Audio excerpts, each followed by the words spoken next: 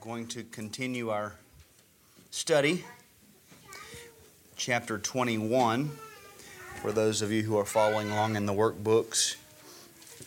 God is truthful. Let's open with another word of prayer for our time. And as I pray, I would ask that you would pray and ask God that He would help us to see Him and to know Him more. You can pray that while I'm praying, and it would be a united voice among us that we want to learn and see more of our God. So let's pray together. Father, we have every reason to believe that You want Your people to know You, that it is Your desire to reveal Yourself, and so we ask that You would do that for us. Lord, as always, we don't need much. Lord, if we could just have another small glimpse, it would be more than enough to propel us into the week and into even the rest of our lives if we could just see something of Your glory. So please help us and speak to us through Your Word. And Lord, if there be any attitude in us or spirit among us that seeks to glory in this knowledge, or that would want to exalt ourselves because we have learned something new, I pray that You would help us to mortify that, and to put that to death, and glory only in this, that we know You and Jesus Christ whom You've sent. It's in the name of our Lord and Savior, Jesus Christ, that we pray. Amen. So we're considering the subject of the truthfulness of God. Last week we began to consider sort of the broader topic of the integrity of God, or trueness of God, or I've also in the past used the term veracity, the veracity of God. Hopefully you understand that this truth is a great truth, very important. Like all of the attributes of God, we would say we can't lose any of them, but with regard to the truth, and God being true, and God being the truth, if He's not truth, we might as well go home. But because He is truth, all of our endeavors and all of our pursuits in searching what He has revealed to know Him can be profitable, because He's revealed Himself as the God who is truth. We saw that God is true or genuine, meaning that He is the only real, authentic God. That was the way that it was opened up in the last chapter. We saw that all other gods are false, that all gods and idols made by men are really miserable substitutes for the one true God. And as we delve into the reality of what idolatry looks like and what it is, we all recognize it doesn't make any sense. It's silly. We saw that idols require a fashioner, while the one true God is the creator of everything. Idols need support, while the one true God upholds everything by the word of His power. He needs no support. He Himself is the support. We saw that idols need a craftsman to give them the appearance of life, while the one true God gives life and breath to everything. And so to trade the true God for a lifeless idol, it's irrational. It doesn't make any sense, and yet very often we do that because, as we saw in the closing, anything that we give our thoughts and our attention to as a replacement for God, or anything that we trust in or rely upon or give ourselves to as a substitute for God, that is an idol. We are committing that foolishness that we all recognize. So hopefully it's clear that is really the folly of sin. That's what sin leads us into, is that type of irrationality. So now we're moving to the second heading under that general assertion, God is true, and that is specifically that God is truthful. So this is sort of the next level in that same truth. So I'll pick up reading there in the chapter at the introduction. It says, having considered the authenticity of God, we will now turn our attention toward His truthfulness. Here he's going to state the attributes succinctly. God is exactly as He reveals Himself, that is, He is true. Saw that last week. Additionally, everything is always exactly as He says. God is truthful. God only acts and speaks within the realm of truth. His knowledge is perfect and therefore never mistaken. His character is holy and righteous. He therefore cannot lie or distort the truth. Misrepresentation and falsehood are impossible with God. This truth should promote in us the greatest confidence in God and His Word. So then we pick up with the first heading, where we're going to start, the names attributed to God, the assertions of God in the form of a name. And we'll begin with Isaiah 65:16. And here we see that God is given the title, the God of Truth. Isaiah 65:16. Because he who is blessed in the earth will be blessed by the God of truth. And he who swears in the earth will swear by the God of truth. Because the former troubles are forgotten, and because they are hidden from my sight. There, again, he's referred to as the God of truth. A parallel text, we won't turn there, this one's shorter, but it says the same thing. We'll reference it again later. Psalm 31:5, into your hand I commit my spirit. You have ransomed me, O Lord, God of truth. He is a God of truth. In Isaiah 65:16, the word truth is translated from the Hebrew word Amen.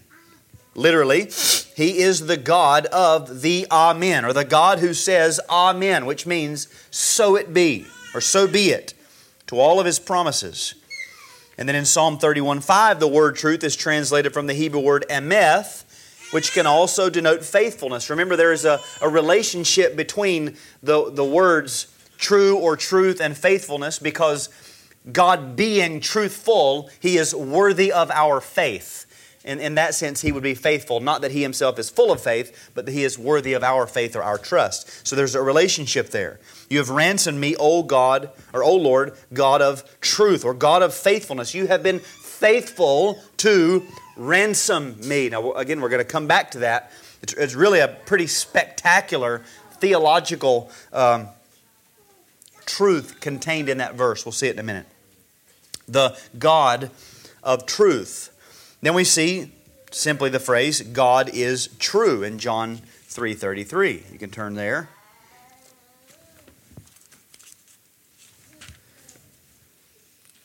John 3:33. He who has received His testimony has set His seal to this, that God is true. God is true. Now, the New Testament was written in Greek. So now we're learning the Greek term. This word comes from the Greek word alethes, which may denote that God is real or genuine, or that God is truthful. And he says the context favors the latter. He's truthful. He who has received His testimony has set his seal to this, that God is truthful. He's telling the truth, or He has told the truth. He has fulfilled His promise. So, now from these verses and these names, we can deduce multiple things. First, there is a God. We see that in the language and the ideas that are being conveyed here. You see, the argument would go like this. If there is a God, then He must be the fullness of all perfection. It is a part of His perfection to be known.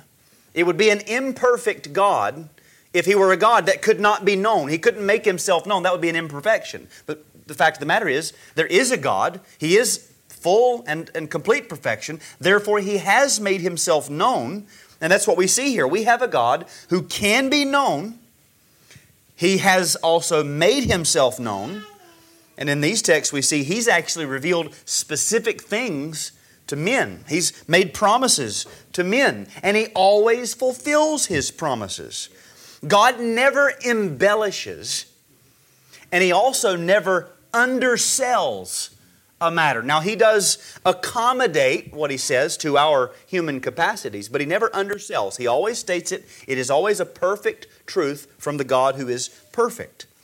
He's made Himself known in this way. He hasn't merely said, I am a God, or there is a God, but He makes Himself known specifically in that He reveals Himself to us and makes promises to us.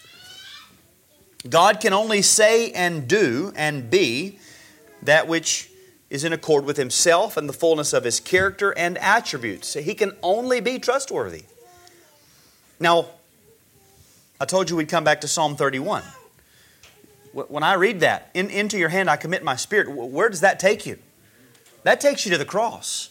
That's Christ's words from the cross. So think of this. You've got the God-man hanging on the cross, and He says, into your hand I commit my spirit.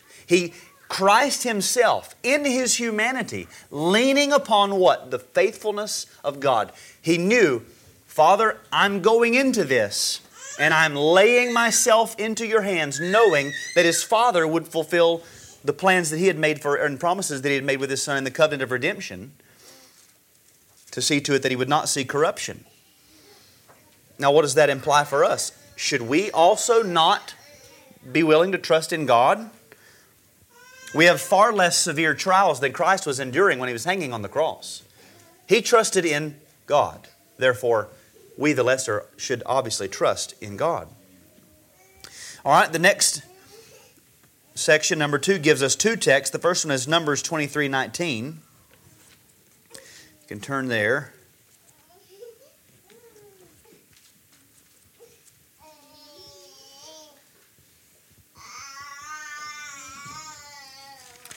Numbers 23:19.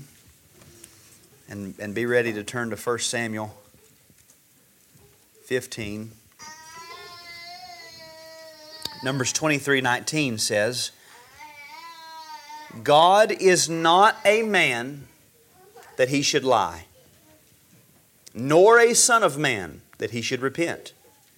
Has He said, and will He not do it? Or has He spoken, and will He not make it good? He's not a man that He should lie. And then 1 Samuel 15:29. Also the glory of Israel will not lie or change His mind, for He is not a man that He should change His mind. Now the note there says, in relation to these verses, God never lies, never repents, or changes His purpose. He's not like men who continually change their minds. Men are often mistaken, frequently distort the truth. Have you ever found yourself in a situation where you're having a conversation, maybe the conversation is over, maybe you're still in the middle of it, and you're really just instantaneously embarrassed that you've used some words that probably were just a little too much? Yeah. Husbands, you ever talk to your wives and use words like never or always? That's really not true. But we do that. We distort, we embellish from time to time. We go too far. Never so with God. Always perfect in truth and everything that He says. He says God is true and His Word is immutable. That is unchanging and unchangeable truth. And notice that in both of those texts, what was the point that was the contrast? God is not a man or a son of man. He is not a man. In other words, He's almost stating this as a sort of an essential quality, and I would say an essential quality of the fallen man, fallen nature, is that we're just known to be liars. We come forth from the womb speaking lies. We're deceptive in our speech. Not God. It is God's nature to be truthful. He doesn't have the nature of a man. He's completely different. He's truthful. We could say God is holy, therefore He's truthful. Number 3, the truthfulness of God has many implications, but one of the most important is that we can trust Him and His every promise. What do the following statements teach us about this truth? The first is Titus 1 verse 2, and these are fill in the blank. So if you've got it there, you don't have to turn, but I'm going to turn just for the sake of turning. Titus chapter 1, verse 2. In hope of eternal life, which God, who cannot lie, promised long ages ago. So God cannot lie. He cannot lie because He can't do anything that would contradict His holy and righteous nature. That's what we just saw. Next is Hebrews 6, verses 17 and 18.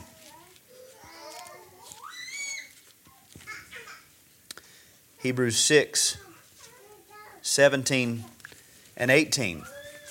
In the same way, God, desiring even more to show to the heirs of the promise the unchangeableness of His purpose, interposed with an oath, so that by two unchangeable things in which it is impossible for God to lie, we who have taken refuge would have strong encouragement to take hold of the hope set before us. God cannot lie. It's impossible for God to lie. He points out the word impossible comes from the Greek word adunatos. There he explains it, which is a negation, like we would say an atheist, theist, negative, no, and then dunatos, strong, mighty, or powerful, and it may be translated unable or powerless. In other words, God doesn't have the ability to lie. Even in some universe that doesn't exist, if we could say God wanted to lie, He couldn't. He's unable to lie because it would be contrary to His character. Wanting to lie would also be contrary to His character. Now, what impact should this have? Well, in life, we have to understand that there are many things unknown to us. And there are many voices that are willing to give counsel in many different areas of life. You can Google something, you can phone a friend. You might have 3 friends, and 3 friends might all say 3 different things. You can Google something, you're going to see 12 different things. You can pretty much Google and find anybody to come in and concur and affirm what you already felt like you wanted to believe anyway. All of these voices that give counsel and many competing pressures that will try to push you in a general direction with regard to circumstances or decisions that you have to make. But none of these things are God. So, how should we live? God's Word must be the starting block for everything that we do. You know, in a race, the runners begin on a starting block. They bend over, they put their feet in the blocks, and they're propelled from pushing off of those blocks. That's how the Word of God ought to be. We rest in God's Word, and from there we propel into life and trusting in what God has said. Trust that God cannot and will not lie, and take refuge in that. Here's the thing. We are to obey God's Word. And then, at that point, again, you've got all these other voices, all these other ideas. Okay? Just let them go. Obey God's Word. Entrust yourself to Him, as we just saw Christ did. Entrust yourself to God at that point. And all of these other voices and threats and pressures, you say, that's not up to me. That's not anything I'm going to regard any longer. I have to rest in the fact that I'm obeying God. Well, it might be financially difficult. That's not my concern. Well, such and such a family member might think this or that. That's not my concern. I trust the Lord. I obey Him. Let Him handle the rest. That's how we should live. Trust Him. He's trustworthy. Number 4, our God is the God of truth. Therefore, it is no surprise that His works and words are true. What do the following scriptures teach us about this principle? Daniel 4:37.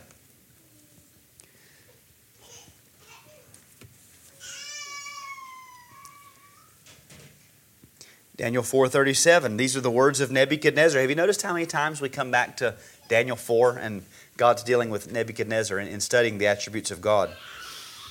Daniel 4:37, now I, Nebuchadnezzar, praise and exalt and honor the King of heaven. For all His works are true and His ways are just. And He is able to humble those who walk in pride. Now when he says the King of heaven, he's talking about God. When he talks about those who walk in pride, he's talking about himself. You remember Nebuchadnezzar, literally in the story, was just previously walking in pride. Is not this great Babylon? God humbles him. He comes to himself and he says all of his works are true. The comment says the word true comes from the Hebrew word keshat or keshot, which is literally translated truth. The humbled king Nebuchadnezzar recognized that God's works were truth, even his judgments. God had just bent him over like an animal and made him eat grass. He came to himself and he said, he didn't do anything wrong. He was right. What he did was correct. Nebuchadnezzar knew that God had not dealt too severely with him. He had been dealt with in truth and justice according to the standards of God. His works are true. Psalm 111 verse 7.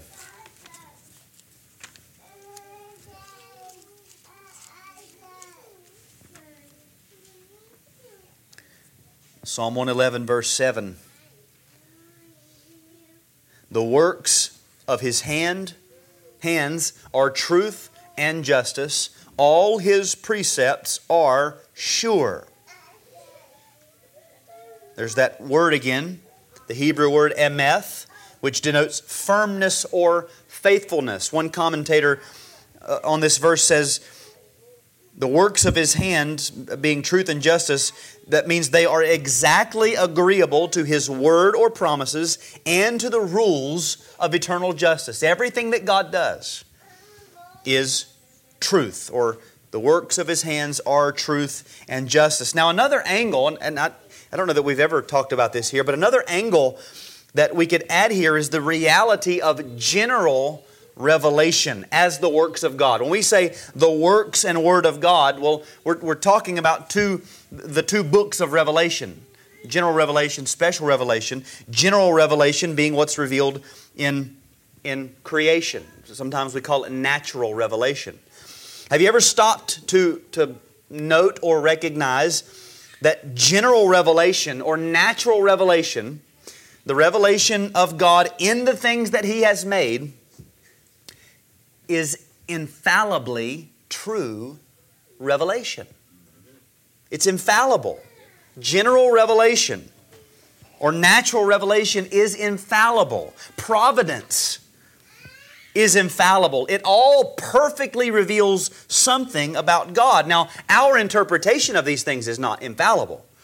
It's just like with Scripture. Scripture's infallible. That doesn't make me infallible just because I hold it in my hands.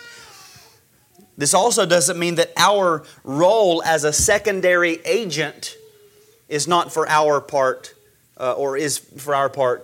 infallible. In other words, let's say providentially looking back in the past, I committed some sin. I was guilty of some sin. Well, in the providence of God, that has perfectly revealed some truth, infallibly. That doesn't mean that because I played a part in it, therefore I was infallible in that. No, I was sinful.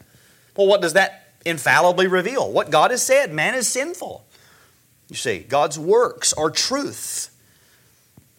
But even our fallibility, our failures, and our ignorance and our sin, that is all an infallible revelation and an affirmation of what God has said in His Word.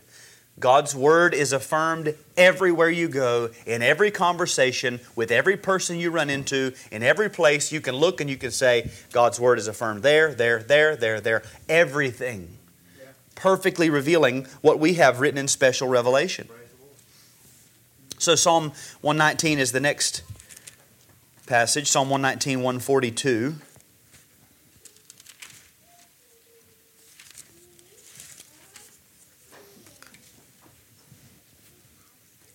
Your righteousness is an everlasting righteousness.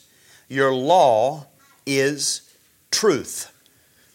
And there's the same word, meaning firm or faithful. Your law is firm and faithful. It's to be trusted in, rested in. Psalm 119, verse 151. You are near, O Lord, and all your commandments are truth. They're firm. They're faithful. Verse 160. The sum of your word is truth, and every one of your righteous ordinances is everlasting.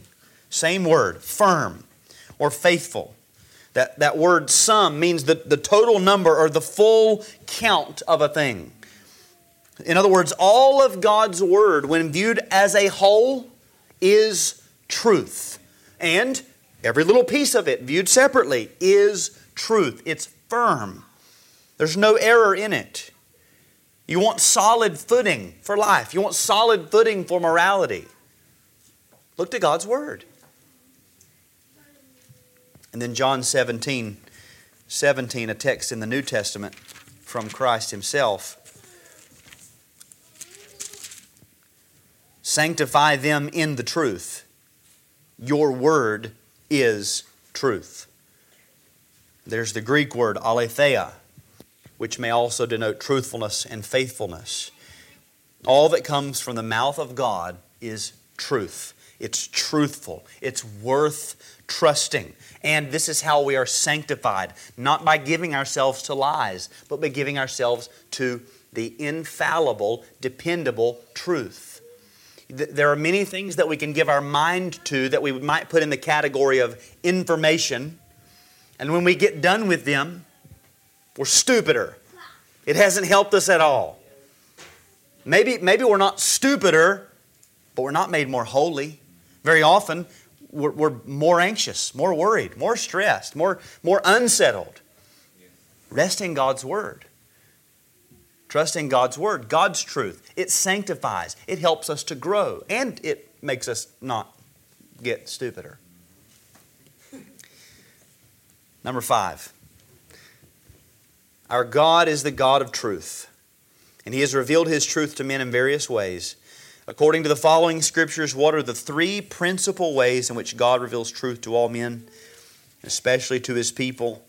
I'll say them from the outset. It's through His Word, through His Son, and then by His Holy Spirit, specifically through the Word and exalting the Son.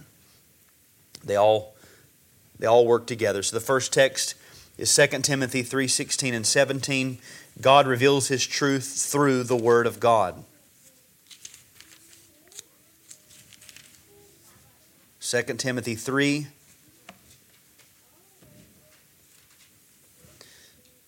16 and 17.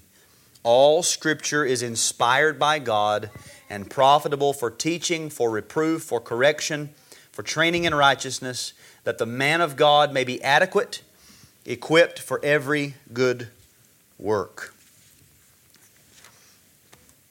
Now the note there explains this word inspired, or some of you have breathed out by God. The word inspired comes from the Greek word theopneustos, which literally means God breathed.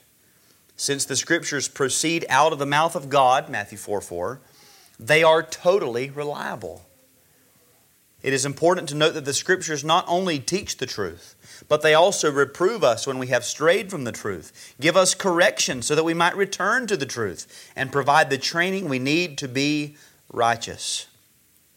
You never, pointing your children to the Scriptures, you never have to bring them back and say, now listen, that's not really true. It's not really like that. There are many things that children might read that you'd have to say, okay, let's make sure there's a clear line between reality and non-reality, truth and error. With the Scriptures, you never have to do that. Well, let me explain. Let me break this down. No, it's truth. Read it for what it is and just have fun with it. Run away with it. It's truth. And it does all these wonderful things for us by the power of the Spirit. Truth comes from God. And truth that comes from God reveals God. God as He is and what His desires are for us. That text in Jeremiah that says, let the man boast in this, that he knows me. And then it says later on, that I delight in these things. In other words, not just knowing God as a being, but knowing what God actually delights in as a part of knowing God. When we come to the Scriptures, it doesn't just say, hey, there's a God and He's kind of like this. Well, there's a God, here's what He's like, here's who He is, but here's what He desires and here's what He would have for you. His desires for us. The Scriptures are useful to us because they hem us in and they guide us into the way that God would have us to live. The Scriptures also provide us with what we need in the way of truth to do what God has called us to do. Imagine, you don't have to imagine, just think about this, a wonderful gift that we have in the Word of God. There is a God. How do I know? Well, He's revealed Himself. This God has clear desires and standards. How do I know? He's revealed them. Well, how can I ever meet them? Well, He's told us right here. He gives everything. Here's who I am. Here's what I desire. Here's how to do it. All of it. He gives it to us. And we can know what God desires. We don't have to live our lives wondering, well, is He upset with me? Is He angry with me? Am I doing everything right? No, we'll follow His Word. It's trustworthy, and that's how He's revealed His truth in His Word. Secondly, He reveals truth through His Son. Turn to John chapter 1.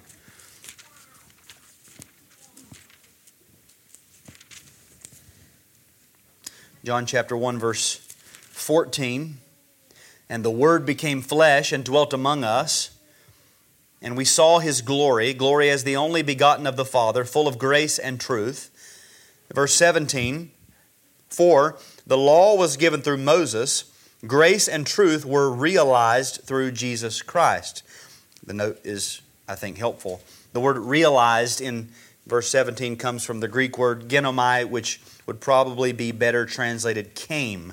Grace and truth came through Jesus Christ. John is not telling us that the Old Testament was law, or the Old Testament law was bad, or without grace, without truth. He's not saying the Old Testament way was just terrible and awful, and finally the good way has come. He's not saying that. He's simply stating that Jesus was a far superior revelation of grace and truth than the law given through Moses could ever be. Jesus was the embodiment of grace and truth in Himself, of power and revelation. And this is God revealing Himself to us through His Son. John 14 verse 6 is the next text.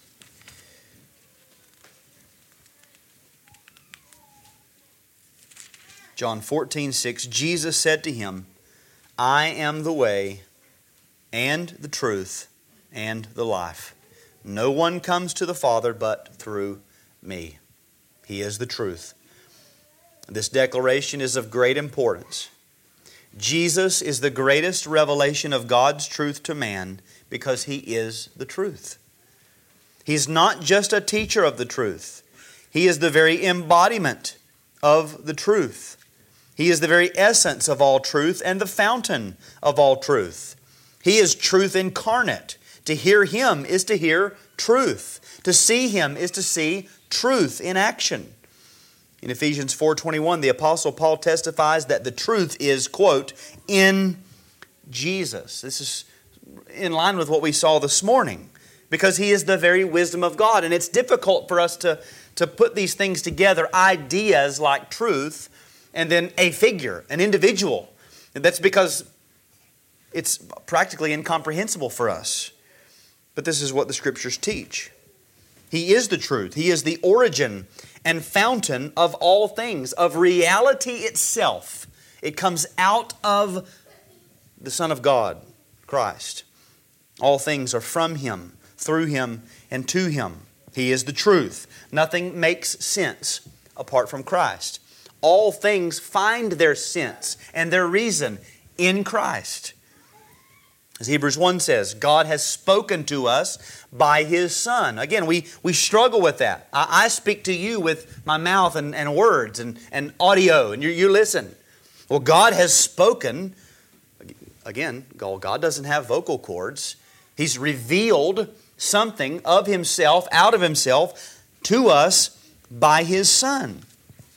In Christ, He reveals Himself. He reveals His power. He reveals His plan of salvation. I mean, you could sit, get a piece of paper out, and just begin to write down all of the truths that we could name about God in light of the fact that Jesus Christ has come into the world and revealed God to us.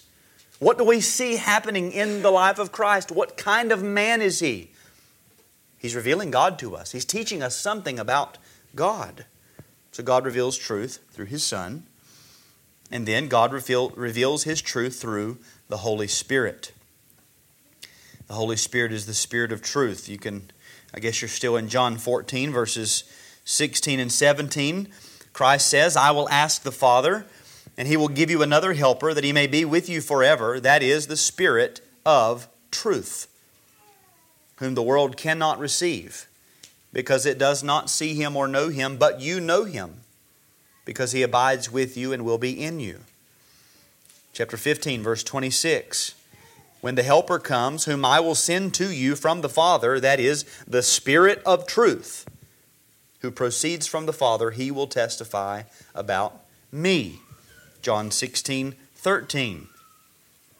But when He, the Spirit of truth, comes, He will guide you into all the truth.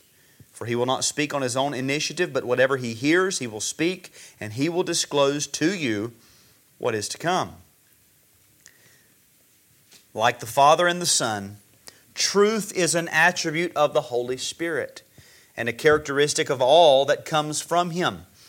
For this reason, the Apostle John draws a contrast in 1 John 4:6 between the Spirit of truth and the spirit of error. He's called the Spirit of truth. So we learn that all that the Holy Spirit does and all that the Holy Spirit reveals is according to truth.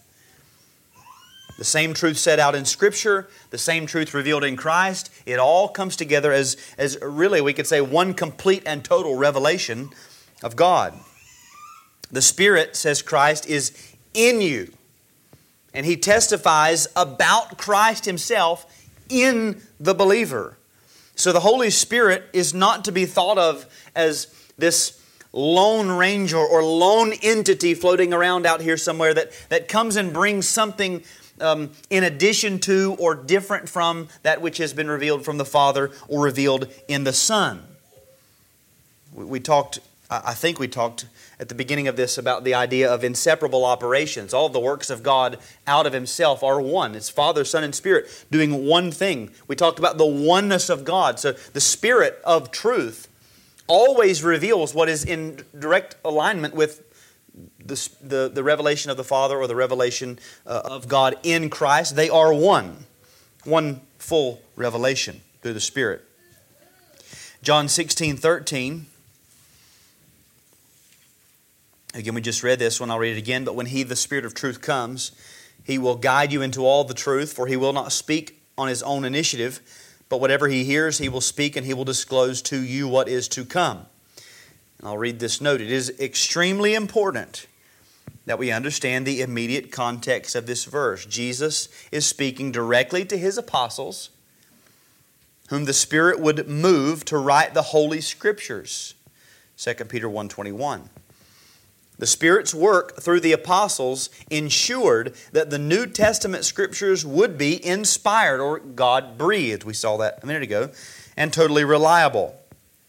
At the same time, the Spirit also leads God's people in the truth by illuminating their minds to understand the Scriptures. 1 Corinthians 2:12 and 13. It is important to remember that the Spirit will never guide the believer to any so-called truth that contradicts the grammar of what He has written in the Scriptures. The Spirit is never gives anything contrary or in addition to or contradictory to what's written in the Scriptures. Now, the Spirit speaks through the Scriptures. If Christ is God with us, Emmanuel, then the Spirit is God in us. And as He opens up the Scriptures to us, you're going to have to read it, but as He opens up the Scriptures to us, He will also, over time, make an effectual, mind-renewing transformation in us, which brings us from who we are in Adam along the process of being made into the image of Christ. He does this through the Word. The Spirit, by the Word, brings the perfection of the work of God, or brings to perfection the work of God in us. Again, what a gift we have in the gift of the Holy Spirit and in the Word of God. He does this for us. Now, what's an application? If you don't have a regular, consistent, methodical habit of reading the Scriptures, that must be implemented. You don't have time to wait until Tuesday. You don't have time. You must be in the Scriptures. For me, to set this habit as a young man, I determined I will not put food in my mouth until I have read the Scriptures. I developed a habit. I formed that habit in my daily practice. Whatever you got to do. Tie a string around your finger, draw a dot on your forehead, whatever it is, that must be implemented as a practice daily. This is how we grow. You can't grow as a believer apart from, again, regular, consistent, systematic, methodical study and reading of the Word of God. It's a great gift, and we should act like we believe that it is. So, some concluding thoughts on this. What God says about Himself is true. If you read something about God in the Scriptures, it's true. It's not an embellishment. It's not an overstatement. It's true. Believe it. What God says about sin is true. A lot of times we think, well, God has said this, but really I think it's more like this. No, your sin is what God says that it is, not what you think that it is. What God says about sin is true. What God says about His willingness to save sinners is true. When Christ said, "Come to me, all who are weary and heavy laden, I will give you rest," He didn't end with, "I'm just messing. I'm just kidding. I didn't mean really come to me." No, He meant it. It's truth. This is God's plan. He means it. It's true. What God says about Christ, His Son, is true. When we read that God says He was put forth as a propitiation to be received by faith, that's what He meant. Put Him forth. Receive Him. What God says about repentance and faith is true. Whoever believes on the name of the Son of God will be saved. It's truth. And it can be depended upon. What God says about eternity is true. Eternity in hell, that's not just illustrative language. No, it's true. It's real. What the Bible says about heaven, it's true. It's true. It's accommodated to our comprehension. So when you read the Scriptures and the things that they say about heaven, you say, man, I can't even imagine it. Well, that's true. That's the truth. You can't even believe it. You can't imagine what it will be like, but it's true. While all the world searches for truth and sometimes stumbles upon the general revelation of truth which courses through all of creation, we do have perfect, unchanging, special truth from God about the way of life and salvation in Christ in His Word. We would be fools to believe a lie, would we not? We would all say that doesn't make any sense to believe a lie. We would also be fools to ignore the truth. To say, I've got a copy of the truth of God's Word right there, but I've got some other things that are a little more important than that. I can't find time. No, you got to make it. You got to get up. You got to do it. We would agree on the surface. We would say, well, that sounds silly to say there's the truth, the revelation of God right over there, but I got some things over here that need to be taken care of. That doesn't make any sense. We'd be fools to ignore the truth. Thank God that we have truth from the true God. Amen? Let's stand and we'll sing hymn number 27 to be dismissed.